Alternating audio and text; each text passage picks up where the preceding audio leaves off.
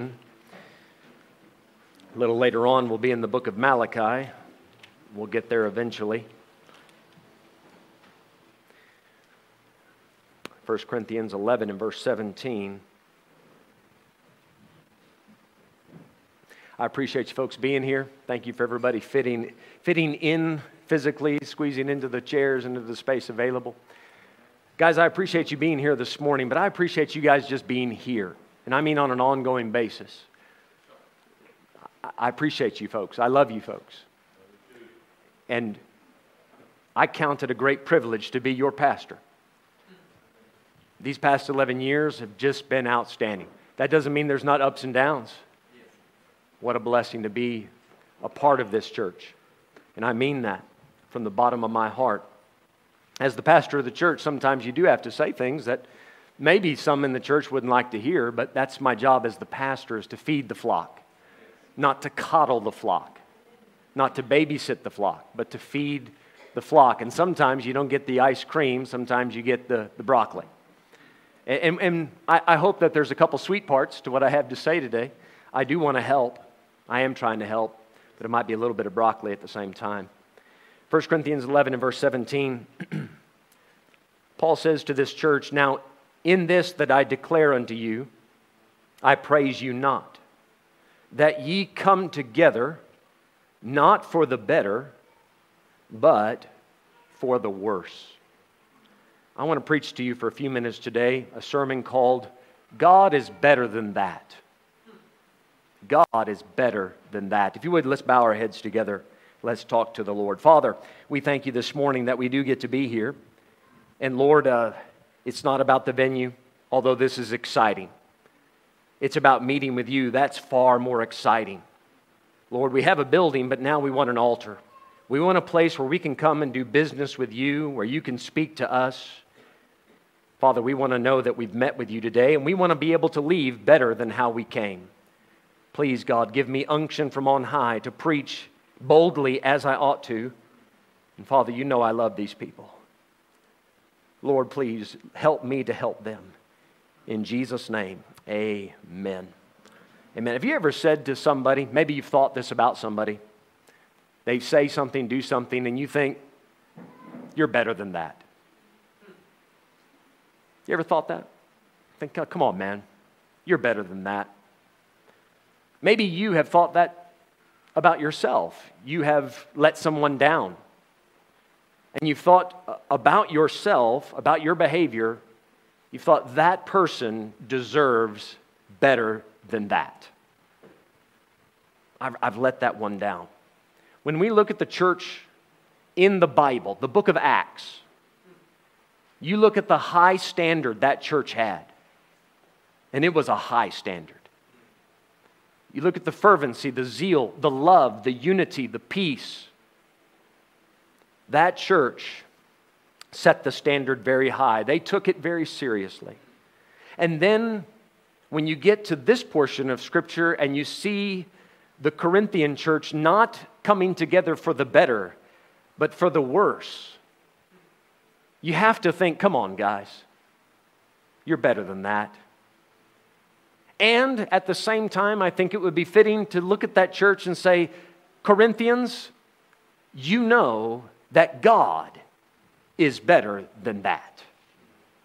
The attention, the effort, the passion, the zeal for the house of God. And by the way, the Bible says Jesus was eaten up with zeal for the house of God. John chapter 2. So I'm not saying anything from my own personal perspective today. That's a Jesus thing. We could tell the Corinthians, come on, church, God is better than that. We ought to, and I think this verse spells it out nicely, we ought to come together for the better. You ought to leave better than how you came. Amen? In the book of Ezekiel, you read about a millennial temple. A temple will be built when Jesus comes. And the Bible says that if somebody enters in by the north gate, they're not allowed to go out at the north gate. If you come in the north, you have to go out of the south gate. The Bible says there, he shall not return by the way whereby he came, but shall go forth over against it. You can't go out the way you came in. That's the rule for the house of God. That is a good rule for the house of God. You're not allowed to come in the way or to leave the way you came in. Now, you do have a choice. You can leave for the worse. The Corinthians did. But the will of God is you step in and things get a bit better. When I was a young man, from the age of 4 to the age of 8, I coughed every day, all day. My teacher had to send me home from school sometimes because I was disruptive to the class, not intentionally, mind you, but I would cough so much I could not stop. My dad took me to every doctor and every hospital you could imagine. He had moving boxes filled with pills and liquids, medicines. At one point, they took me to a special hospital, and I had to have 44 injections in my left arm, but I couldn't get them all in one day, obviously. I had to go back, I think 6 or 7 weeks in a row, and I had to get these inspitings, right? These shots, these injections in my arm. It took several weeks because once they introduced the medicine, it has to build in your system. You're not going to expect to go into that hospital, get one shot, and walk out and everything's fixed. It's going to take several weeks, and you cannot miss a week because the medicine builds on itself. It is a booster system. Now, the end of that story is I never got better because of those injections. They never helped. I actually got worse. It is possible to go to a church, and if you got the wrong doctor, given the wrong diagnosis, and giving you the wrong medicine, you can walk away worse than how you came. But if it is the right doctor giving you the right medicine with the right diagnosis, then still more, if you do not go for all the doses, you're still not going to get any better. At best, you will remain the same. Does that make sense? It's a booster system. Say, I'm here for 3 out of 4 services. Yeah, but then the medicine's not going to take full effect. Say, but I supplemented. I went to church online. Number one, that's impossible. It cannot be done. But number two, God leads the pastor of a church to feed that flock, and there's a certain momentum that builds in each local church. And if you miss one of those doses, you're losing the momentum of the medicine, and it's not going to work. The Corinthian church, as you can see, coming together for the worse. What was making them worse? Verse 18, for first of all, when you come together in the church, I hear that there be divisions among you, and I partly believe it. Paul said there's a lot of rumors going around about that church. You guys just keep fighting about everything. And we know in the book, in the first few chapters, they were dividing on who's your favorite preacher. Which podcast do you listen to? Whose YouTube channel do you subscribe to? You know, that kind of stuff. Who's the better preacher? They were fighting over who had the better spiritual gifts. Who has more spiritual gifts? They were dividing over doctrine. Some of them had bad teaching, bad doctrine. Verse 19, for there must be also heresies among you, that they which are approved may be made manifest among you. So when you find out there's a bad teaching being circulated, you need to investigate it. Who's saying that? And then it needs to be made manifest. The pastor has to stand up and deal with that and say, so-and-so said this, but that's not right. And there were divisions because some of them, even in the Corinthian church, stopped believing in the resurrection, which is a fundamental of the faith. And they were dividing over that. But it wasn't just divisions that was causing this church to go bad instead of getting better. Verse 20, when you come together, therefore, into one place, this is not to eat the Lord's Supper. Guys, the focal point, the middle bint of the church service is not the Nachmal. It's not the Lord's Supper. They were making it the big deal. Do you know there are churches in this world today that still make that the big deal? That's the reason they go to church. I'm not against the Nachmal. I think we should do the Lord's Supper. We do. We'll take it in a few weeks. We'll have it again. But that's not the focal point of the service. We don't come together to do that. You know why they were getting worse and not better? They were emphasizing the wrong things. They were putting too much emphasis on things that were not that important. Verse 21, another mistake. For in eating, bless your heart, sister, you need to go that direction next time. Verse 21, for in eating everyone taketh before other his own supper. And one is hungry, and another is drunken. They were bringing their food to church. And because they ate in church, they called it the Lord's Supper. You can bring your boerewors to church. That doesn't bless the wors. They're just wors. It doesn't matter if you braai by die huis of braai by die kerk. Is net te braai. They were doing, listen to this, they were doing carnal things and calling them spiritual. And therefore tricking themselves into thinking we have accomplished something for the Lord just because you put the Lord's name on it. You might just be doing a carnal thing using spiritual words, thinking you're getting better, but you're not. Verse 22, what? Have ye not houses to eat and to drink in?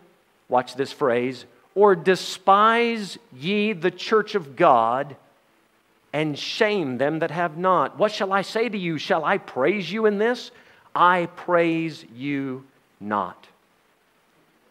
So they would bring the food. Some people would have plenty to eat and eat too much, plenty to drink and drink too much and actually get drunk in church, while the other guy sitting next to him had nothing. Paul says, you honestly think that I'm going to praise you because you brought your food to church and called it the Lord's Supper? Are you serious? Notice what he said in the middle of the verse. Or despise ye the church of God. I'm going to ask you, are you perhaps despising the church? So what do you mean? Let me give you a definition. To despise something means to regard it as negligible. You say that English is too much. All right, let me break it down even farther. What does it mean to be negligible? So small or unimportant or of so little consequence as to warrant little to no attention.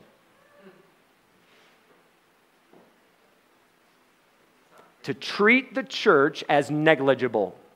No big deal. Small, unimportant, little consequence. So that you don't pay attention while you're here. Paul said, are you really going to despise the church of God like that? Listen, God is better than that. The house of God is better than that. They, if I can say it this way, were taking it lightly. They were taking it lightly. Come to Malachi now, if you would. Malachi chapter 1. If you get the book of Matthew and come back one page, you'll be Malachi. Malachi. Sweetheart, go around the other way. Malachi chapter 1. And in just a moment, we'll look at verse number 6. How many of you have ever been in a bowling alley? How many of you that just raised your hand, when you were in the bowling alley, did they turn the lights off while you were bowling? I mean off, like it was in the dark and there's a disco ball. Okay, hands back up in the air. I have been to a handful of bowling alleys in South Africa. I've yet to see a real one. No, I mean, they're actual bowling alleys. They're lanes. There's a little bit of oil on the lane. There are pins down there at the end. There's a ball that you throw. But when I was growing up, I grew up in a bowling alley. I was there 5-6 days a week from the time I was 8 until the day I got saved. I just wanted to bowl. I was just about to get my pro tour card. God saved me. You know which 2 nights I went to bowl in leagues? Sunday night and Wednesday night. That's church night. So when I got saved, I stopped going on Sunday nights. But the Wednesday night, all the best bowlers in the entire city of Dallas, which is a big city, they would all come to our bowling alley. It was the big time. And I was having the greatest season of my life, highest average I'd ever had. I was anchoring the number one team in the area. And Christina would show up. Because we bowl 3 games, she'd show up right at the beginning of the 3rd game and say, honey, I learned so much at church tonight. Oh, it was so great. We're covering the book of Revelation. Oh, it's so wonderful. The Lord showed up. And I thought, it's fine. I'm having a good game. Now stop it.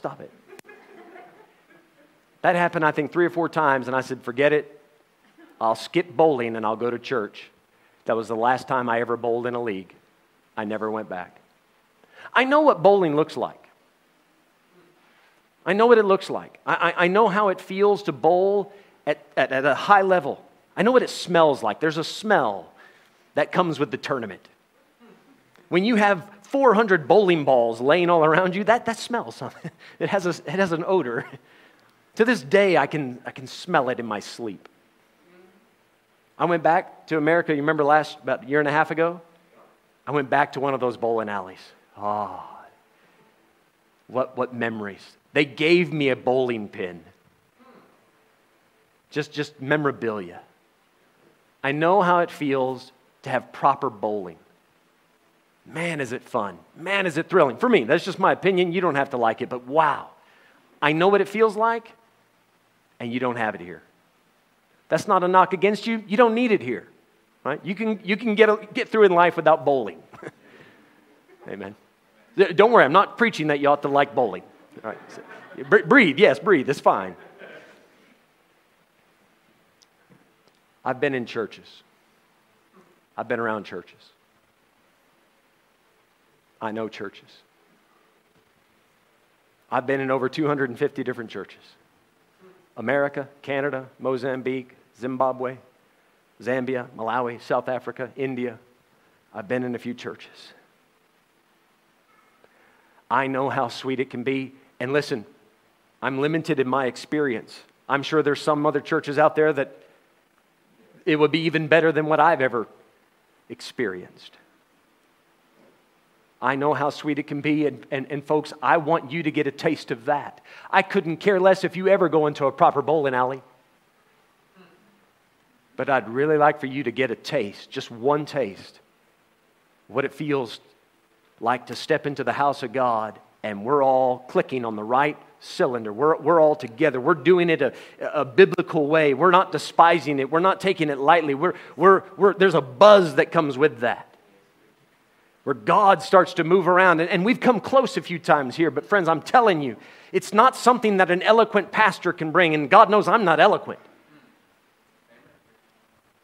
This is only achieved when all of us are on the same page. I've been in Malawi when the people walked 4 hours one way to get to church. Hey, brother, you have church. You have church. After you walk 4 hours, you get up at 5 a.m. and walk to get there at 9 a.m., and you stay until 5 p.m. and walk home in the dark. That's church. You're going to have some church. I've been in India where the people get beaten on their way to church every Sunday. There are some men that crawl on their hands and knees 1-2 hours to get to church. They crawl to church because if the Hindu extremists see them going, they get beaten. That's church. I've seen them in America where they come together, 350 people in the church. You have a missions conference, all 350 are there every night, and you have to get there an hour early to find a seat. I was the visiting speaker. I couldn't find a seat, and I'm speaking that night. I only got there 45 minutes early. I didn't know. And they didn't leave. As soon as church was done, they just stuck around fellowship until 11 p.m. I went to a church in Florida one time, and when church ended, half of them went home, half of them went to a restaurant, something like that. There was about 30 men. I'm talking grown men, jobs, professional men, police chief, captain, lawyers, things like that. They stayed there all afternoon because they had to drive 3 hours to get to church. It was the closest available Bible-believing church. They drove 3 hours to get there, so they just stayed in the afternoon, and the pastor moved the starting time of the evening service from 6 p.m. to 4 p.m. to accommodate them because they wanted more church. And when you step up to preach to that, as soon as you say, let's all open our Bibles, it sounds like the army. They all stand to literally, they stand up with their Bibles. They stand to find the Scripture because they're showing respect to the Word of God. It's in the book of Nehemiah, by the way, or Nehemiah. They stood, and they don't sit down until you've read and prayed, and then you're starting to preach. They stood there. And those people are on the edge of their seats the entire time. Why? It's a big deal. It's a big deal. Malachi chapter 1. We're going to come to it in just a moment. Let me tell you something that we need. Because in Malachi 1, starting in verse 6, we're going to start reading about the table of the Lord, which we also call the altar. Every church needs an altar. The house of God always has an altar. Our church has an altar. I mean, it's a very small one right now. You're going to have to build your own altar for a few weeks until we get the building standing. You're going to have to use your chair as an altar. Every house of God needs an altar. An altar is a place to do business with God. It is a place, if you look throughout your Bible, every time God reveals himself to somebody, does something big, says something big, that person builds an altar or goes to the altar and they offer the necessary sacrifice to acknowledge, God, I hear you. I want you to see that what you've just done is a big deal to me. Here's my altar. Noah came out of the ark. You know what the first thing he did was? He built an altar. When Abraham was told to leave his kin and country to go to the land of Canaan, when he arrived, God said, now you're home. You know what the first thing he did was? He built an altar. And then Abraham moved just a little distance between Bethel and Hai. He built an altar. Abraham went down into Egypt. You know what he didn't have when he was in Egypt? An altar. Because when you backslide and go out to the world, you don't bring an altar. You're not doing any business with God out there. You forsook the altar. When he came back from Egypt, the Bible says he went back to the altar between Bethel and Ai. He had to separate from Lot. And at this time, Abraham moved to a place called Hebron. When he went to Hebron, you know what he did? First thing, built an altar. Because you got to have a place where you do business with God. You've got to. You can't be in a place and not have an altar and expect things to be right between you and God. You need an altar. You don't need a building, you need an altar, I said. Yes. Abraham had an altar. God told him, sacrifice your son. Abraham went to Moriah. You know what he did? He built an altar. God, I hear you, and I'm taking it seriously. He built an altar. Jacob running from Esau. God shows up to him in a dream. Remember what he was using for a pillow? A stone. The Bible says he put that stone up and anointed it. You know what he called it? A pillar, not an altar. Because Jacob was marking the place where he made up his own deal with God. God, if you bring me back, if you answer all my prayers, if you make everything work out, then this will be your house and I will give you a tenth. As if God's a mob boss. He never built an altar. He erected a pillar. And then one night, Jacob is having a wrestling match with God. And he sees God face to face, and God touches his thigh, and the next day, here comes Esau, and God answered the prayer and took care of Esau, but Jacob had a one-on-one with God, and Jacob left different than how he came. He never walked the same. It changed him forever. He went out better. He went out broken, and that's what you probably need. He took that walk seriously after that. You know what the Bible says he did? He went home and he built an altar. Because he finally took God serious. Things started to go pear-shaped again. His daughter ran off with some Gentile. Simeon and Levi wiped out an entire town. Jacob got scared. You know what God told him to do? Go back to Bethel, which means the house of God, and build an altar. A couple centuries pass by. Moses brings the people of Israel out of Egypt. God commands him, first off, build an altar. A temporary one.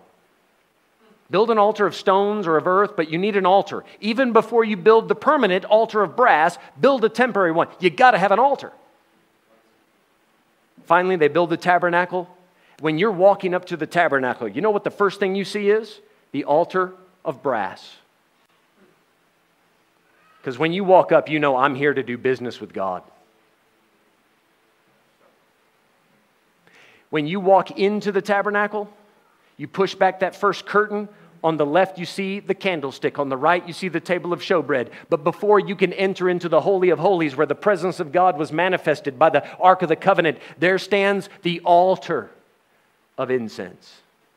Every time you want to approach to God, brother, sister, there's an altar. David, he has access to the altar down by the tabernacle.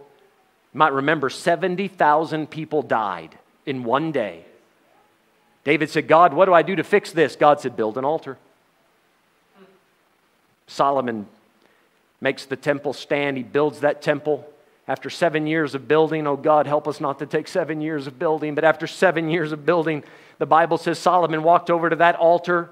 He stood, then he kneeled down, he lifted up his hands, and he prayed, and he dedicated that house, but he did it by an altar. Because what good is the house of God if you don't have an altar? The Jews disobeyed God, out they went, into captivity, 70 years, no altar. Finally, when they come back, you know what they did? First thing, when they get back to the land, the Bible says, Ezra chapter 3, they built an altar. Before they rebuilt the temple, they built an altar. And they didn't even put it on legs. It didn't stand up in the air. The altar was just on the ground because they were afraid of what other people would see and think. But they said, we have to sacrifice to our God. We have to do business with God. And they put an altar there. They started to build the temple. You know what happened? The enemy came out and said, hey, you can't build this. Stop it. And they did. And that building project sat there for 16 years. Finally, the prophet Haggai and the prophet Zechariah stood up, and Haggai preached to them and said, is it time for you to dwell in sealed houses and for the house of the Lord to lay here in ruins? Consider your ways, the prophet said. Think about the message you're sending. Your house is beautiful, but look at the house of God. Go to the wood, cut down the trees, bring the materials, build the house. The Bible says God will be pleased with it. They had that altar that whole time. The building came later. Guys, I don't care how long it takes for us to get that building standing out there. We can have an altar right now. And what good is the building if we're not going to do business with God? We need an altar. Before we need a building, we need an altar. God help us. Please, God, don't give us the building if we don't have an altar. We need an altar. About 120 years after the Jews rebuilt the temple, Malachi stands up to preach. Chapter 1 and verse number 6. A son honoreth his father, and a servant his master. If then I be a father, where is mine honor? And if I be a master, where is my fear, saith the Lord of hosts, unto you, O priests, that despise my name? And ye say, wherein have we despised thy name? God, what do you mean we're taking you lightly? What do you mean? Now, brother, sister, you and I as saved people, we are priests. We are spiritual priests. 1 Peter chapter 2 says we're supposed to offer up spiritual sacrifices, all of us, not just the pastor. He asked the priest, how is it that you're not showing me honor and respect? They said, how is it that we've disrespected you? Verse 7, ye offer polluted bread upon mine altar, and ye say, wherein have we polluted thee? In that ye say, the table of the Lord is contemptible. The word contempt means you're taking it lightly. The bread that they brought, it might have been fresh bread. But they would take it to that altar, to that table, and go, at least we got this out of the way. Kind of sounds like a lot of Sunday mornings. I showed up. Well, I endured unto the end. Got that out of the way. Now I can get on with my day. God says, why are you taking me lightly? I'm better than that. I'm better than that. Verse number 8. And if ye offer the blind for sacrifice, is it not evil? And if ye offer the lame and sick, is it not evil? Offer it now unto thy governor. Will he be pleased with thee, or accept thy person, saith the Lord of hosts? Try that with your boss. Try treating your job the way you treat your church, and see how good that works out for you. That's not me, that's Malachi. That's what Malachi said. Verse number 9, and now I pray you, beseech God that he will be gracious unto us. This hath been by your means. He's saying, guys, you better beg for God's mercy, because the way you're treating him, he is so much better than that. You have despised him so much, you better beg for mercy.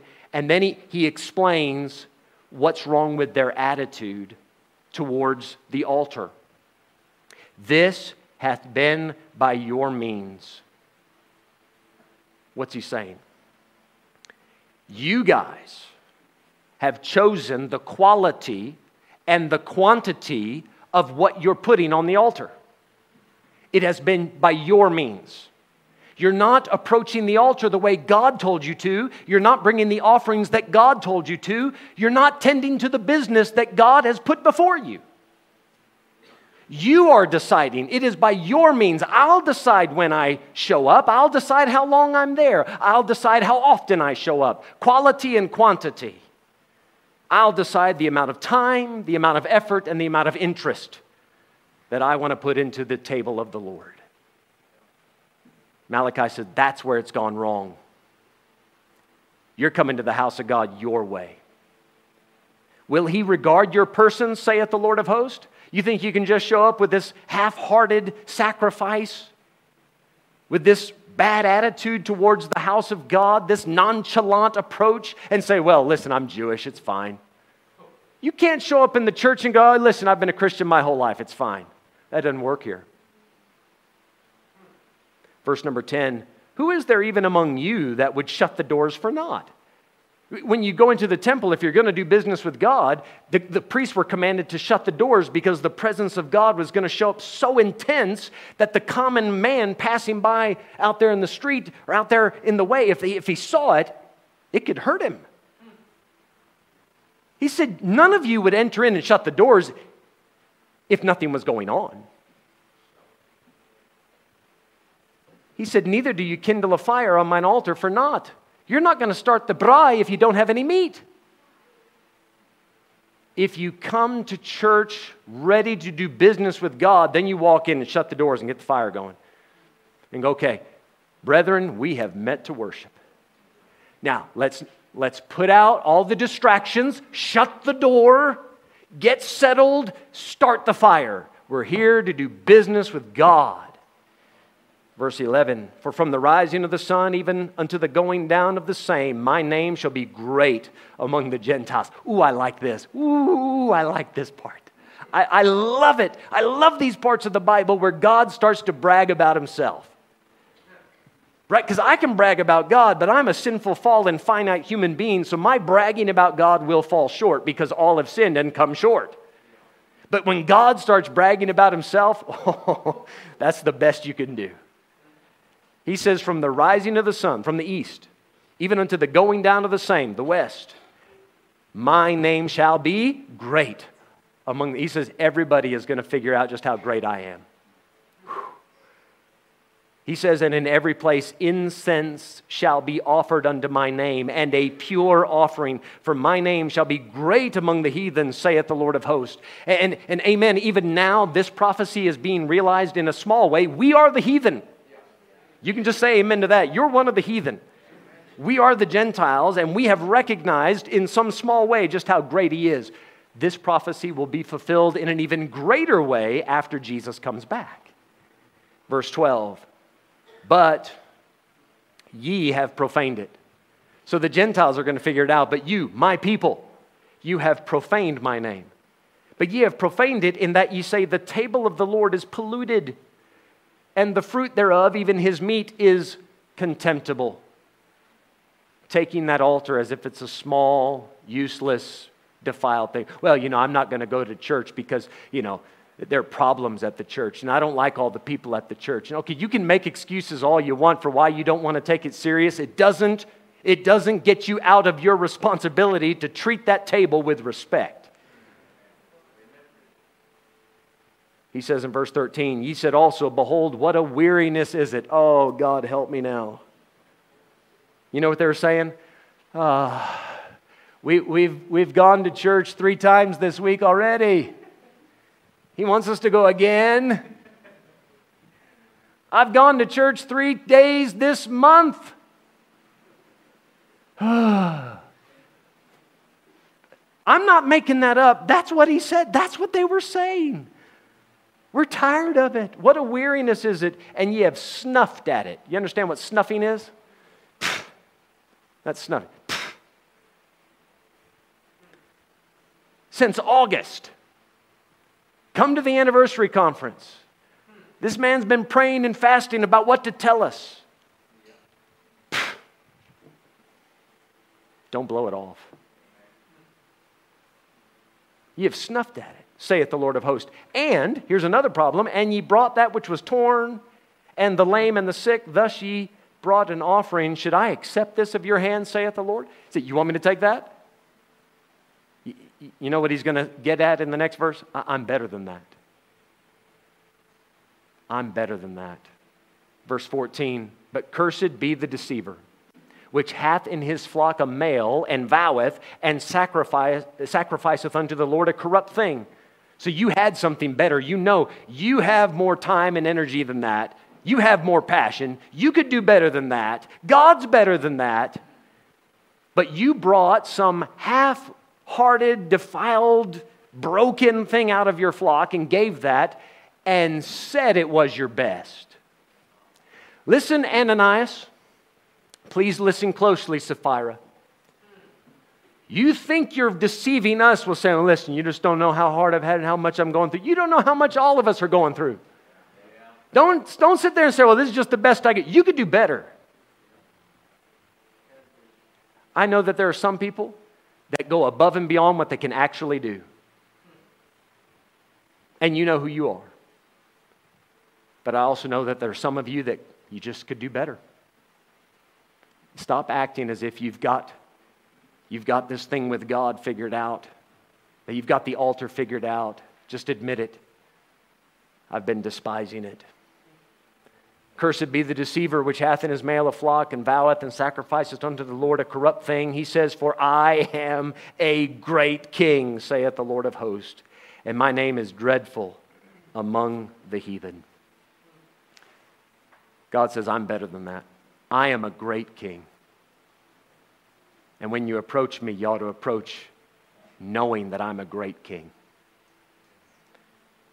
Bible says in the New Testament, not forsaking the assembling of ourselves together, as the manner of some is, but exhorting one another, and so much the more as ye see the day approaching. Paul, forgive me, I think he wrote Hebrews, but whoever wrote Hebrews said that 2,000 years ago, there were some taking the assembling time, our church time, taking it lightly. They would not come together faithfully. As the manner of some is. 2,000 years later, we still have the same issue. You know one way that you can show how serious that altar is to you? You just show up when the fire's burning in the altar. When the meal is ready, come and eat. The Bible says the Lord has prepared a supper for us. Yes, you remember the parable? Send the servants, call the people, sit down. The master's made a meal. Time to get fed. I've bought 5 yoke of oxen. I pray thee have me excused. I purchased a field. I need to go see it. I pray thee have me excused. I married a wife. That guy didn't even say, I pray thee have me excused. He said, I just can't come.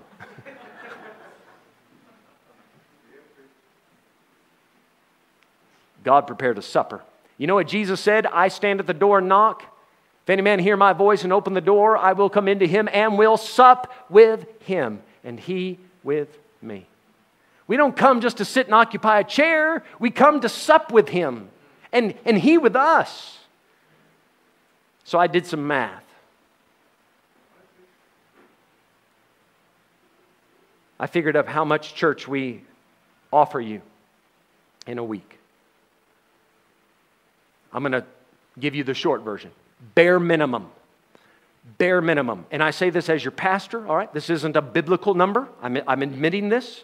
But as your pastor, in order to keep up with the momentum of what's happening in this church at this current time, you need at least 3 hours a week of church. At the minimum. Sunday morning would give you 2 hours. And a midweek service on Thursday would give you 3 hours at a minimum. And guys, that is the minimum. I'm not even saying that's a great place to be. I'm just saying minimum. We have Tuesday nights, discipleship. We have Wednesday night Bible school. We have Sunday night Bible school. We have outreach and stuff. You could put in more than 3 hours a week. Do you understand? But minimum 3 hours a week, that would give you 12 hours a month of church. Minimum just to keep up with what's going on. Just to keep the booster, the medicine flowing. The average church member, again, I did the math. The average church member, not church attendee. We got plenty of people that come and go as they please. They don't want to sign up as a member. You're just a regular church attendee. I've factored you out. Just the average church member comes to 3 hours of church a month. The average church member misses at least one weekend of church every month for 11 years. That means you're getting 25%. Now, try that with school. I dare you to go to your university classes only 1/4 of the time.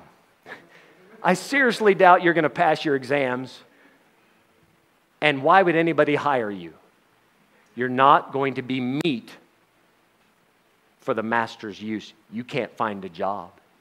You can't fall into place to serve the Lord. You're not ready. You're not prepared. Try this at work. 40 hours a week, right? I'm just doing basic general math. 40 hours a week. Just go 25% of the time. Just go to 10 hours of work a week. And do this for me. Whenever you're going to miss, don't ask your boss beforehand. Just miss. And then when the boss asks, hey, everything okay? Where are you? Patiently, kindly, bite his head off and say, hey, I have a life too. I'm allowed to have friends.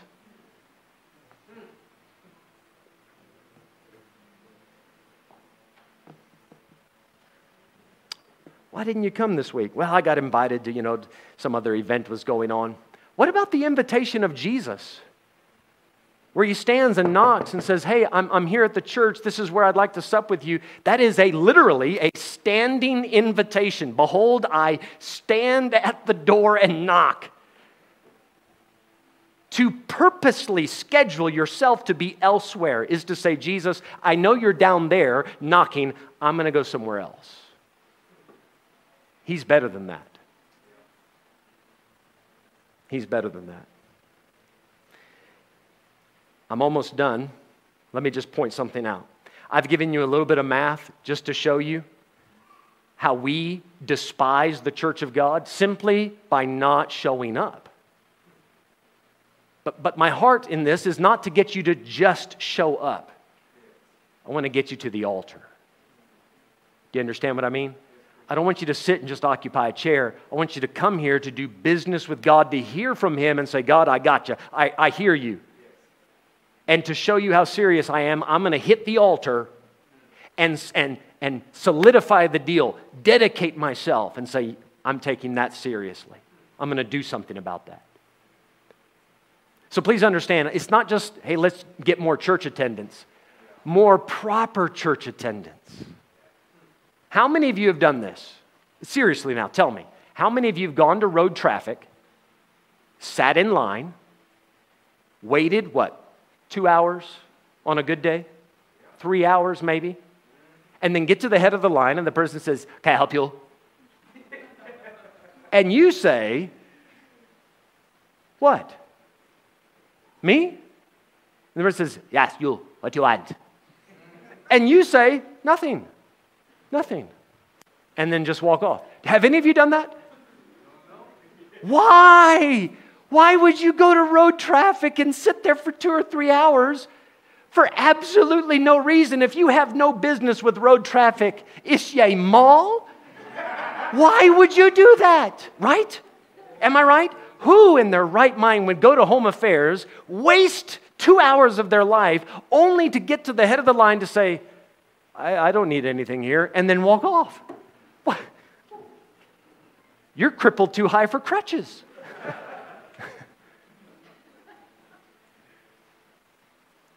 But people will come to a church not intending to do any business, occupy the chair for 2 or 3 hours, and then when we get to the end of the service and we say, let's all stand, it's time to do business with God, and the Holy Spirit puts His finger on your heart and says, hey, what about you? And you go, me? Yes, you. What are you going to do about that? Nothing.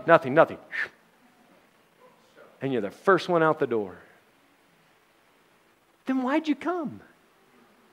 Why did you just give up 2 or 3 hours of your life? You didn't come for the better. It's for the worse. Because there's a good chance that you actually think because you simply showed up that you're making progress. No, you wasted 2 hours. Paul said, you think I'm going to praise you for this? I praise you not. I want us to come together for the better and not for the worse. So for this part, I only need you to listen. I'm just going to give you a few verses on how we come together for the better. Only take a moment, listen closely. The Bible says a certain group would come together and hear Paul preach, and they received the word with all readiness of mind and searched the scriptures daily whether those things were so. This means they came ready to listen, to learn, and to meditate on what they heard. They were not going to let the fowls of the air snatch the word out of their heart. They went home and searched the scriptures every day just to make sure that what they heard Sunday was right. Come ready to listen, to learn, to meditate. Jesus said, God is a spirit, and they that worship Him must worship Him in spirit and in truth. How do we come together for the better? We come ready to listen, learn, meditate. We come together in all sincerity. We come together because we want to, not because we have to. We come together and do our level best. That's what he's asking. The Bible says, I was glad when they said unto me, let us go into the house of the Lord. I was glad. You know how we can come together for the better? Enjoy it. The commandments of the Lord are not grievous. Oh, it's not a weariness. Oh, I gotta go. I know your flesh will say that. Just tell your flesh to shut up for a minute and talk to the Holy Spirit in there and say, hey, it's Sunday, we get to go to church. Yes! Yes! I was glad. The Bible says, but be ye doers of the word and not hearers only, deceiving your own selves. How do we come together for the better? You come listening with a plan to apply.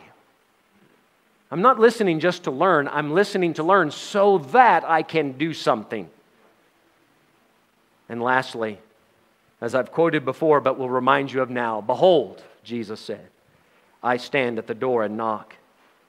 If any man hear my voice and open the door, that's you doing business. He expects you have to take action. You open the door. I will come into him and will sup with him and he with me. When you come to meet with Jesus. This is not just a social event.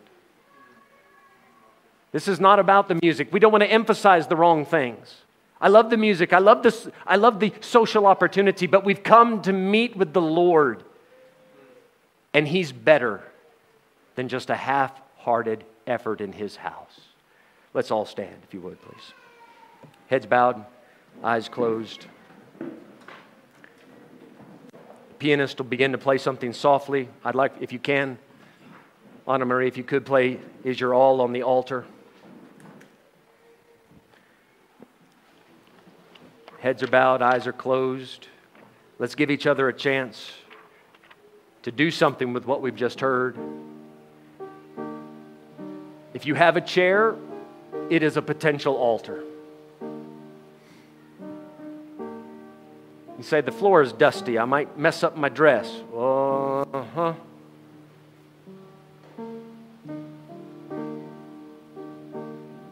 My trousers don't want to mess them up.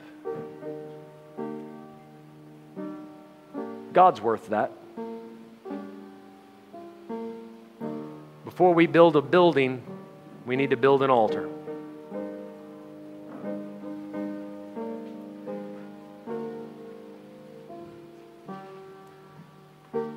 Who can tell all the love He will send from above, and how happy our hearts will be made of the fellowship sweet we shall share at His feet when our all on the altar is laid. Our God is a great King.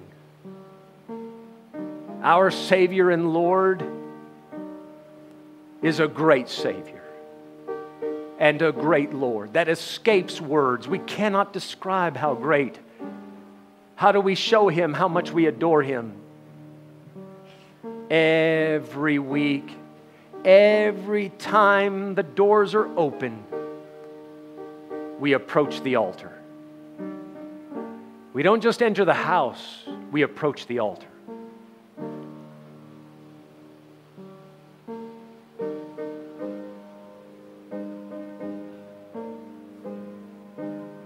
Jesus said, I build my church.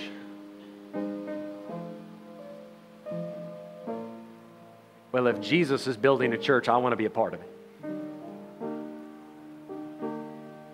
I want to be passionate about that. That's got to be a big deal.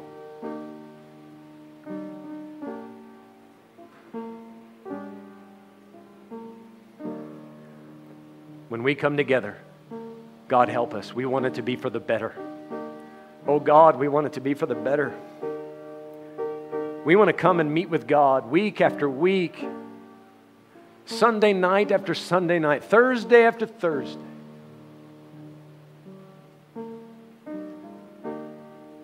And it's not just 5 or 10 or 20, 30 people that need it. The church needs it. All of us. Every one of you. Me included. God, help us never to grow weary of the table of the Lord. Is your all on the altar of sacrifice laid? Your heart, does the Spirit control? Listen, you can only be blessed and have peace and sweet rest as you yield Him your body and soul. Every Sunday, every Thursday, a Monday if you need it, a Tuesday if you can. God, I know where my body's going to be. Right where you want me to be. Father, thank you. I believe you've met with us this morning. I sure do appreciate that, Lord. God, you know I love these people. I want them, Lord, I want them to have a taste. I want them to taste and see, God, how you showed up in the sanctuary, how that cloud filled the room. And it was so good the people couldn't even stand. They had to move outside. It was just so strong and so powerful. God, we want that. We want more. We want more about Jesus.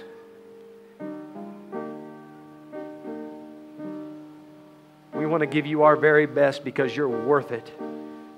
You are worthy of it. Father, please, the decisions that are being made now, these altars that are being built right now, I pray that, God, you would be the cement that holds these altars together. the commitments made today, Lord, might they stick. Thank you, Father, for this church. Thank you for how you have had your hand on it. God, we need you. We want you. God, we want you.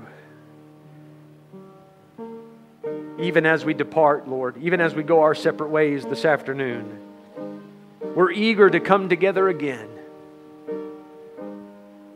We're glad that even in a few hours we can reconvene. Help us, Lord. We want to do this for the better. In Jesus' name, amen. Amen.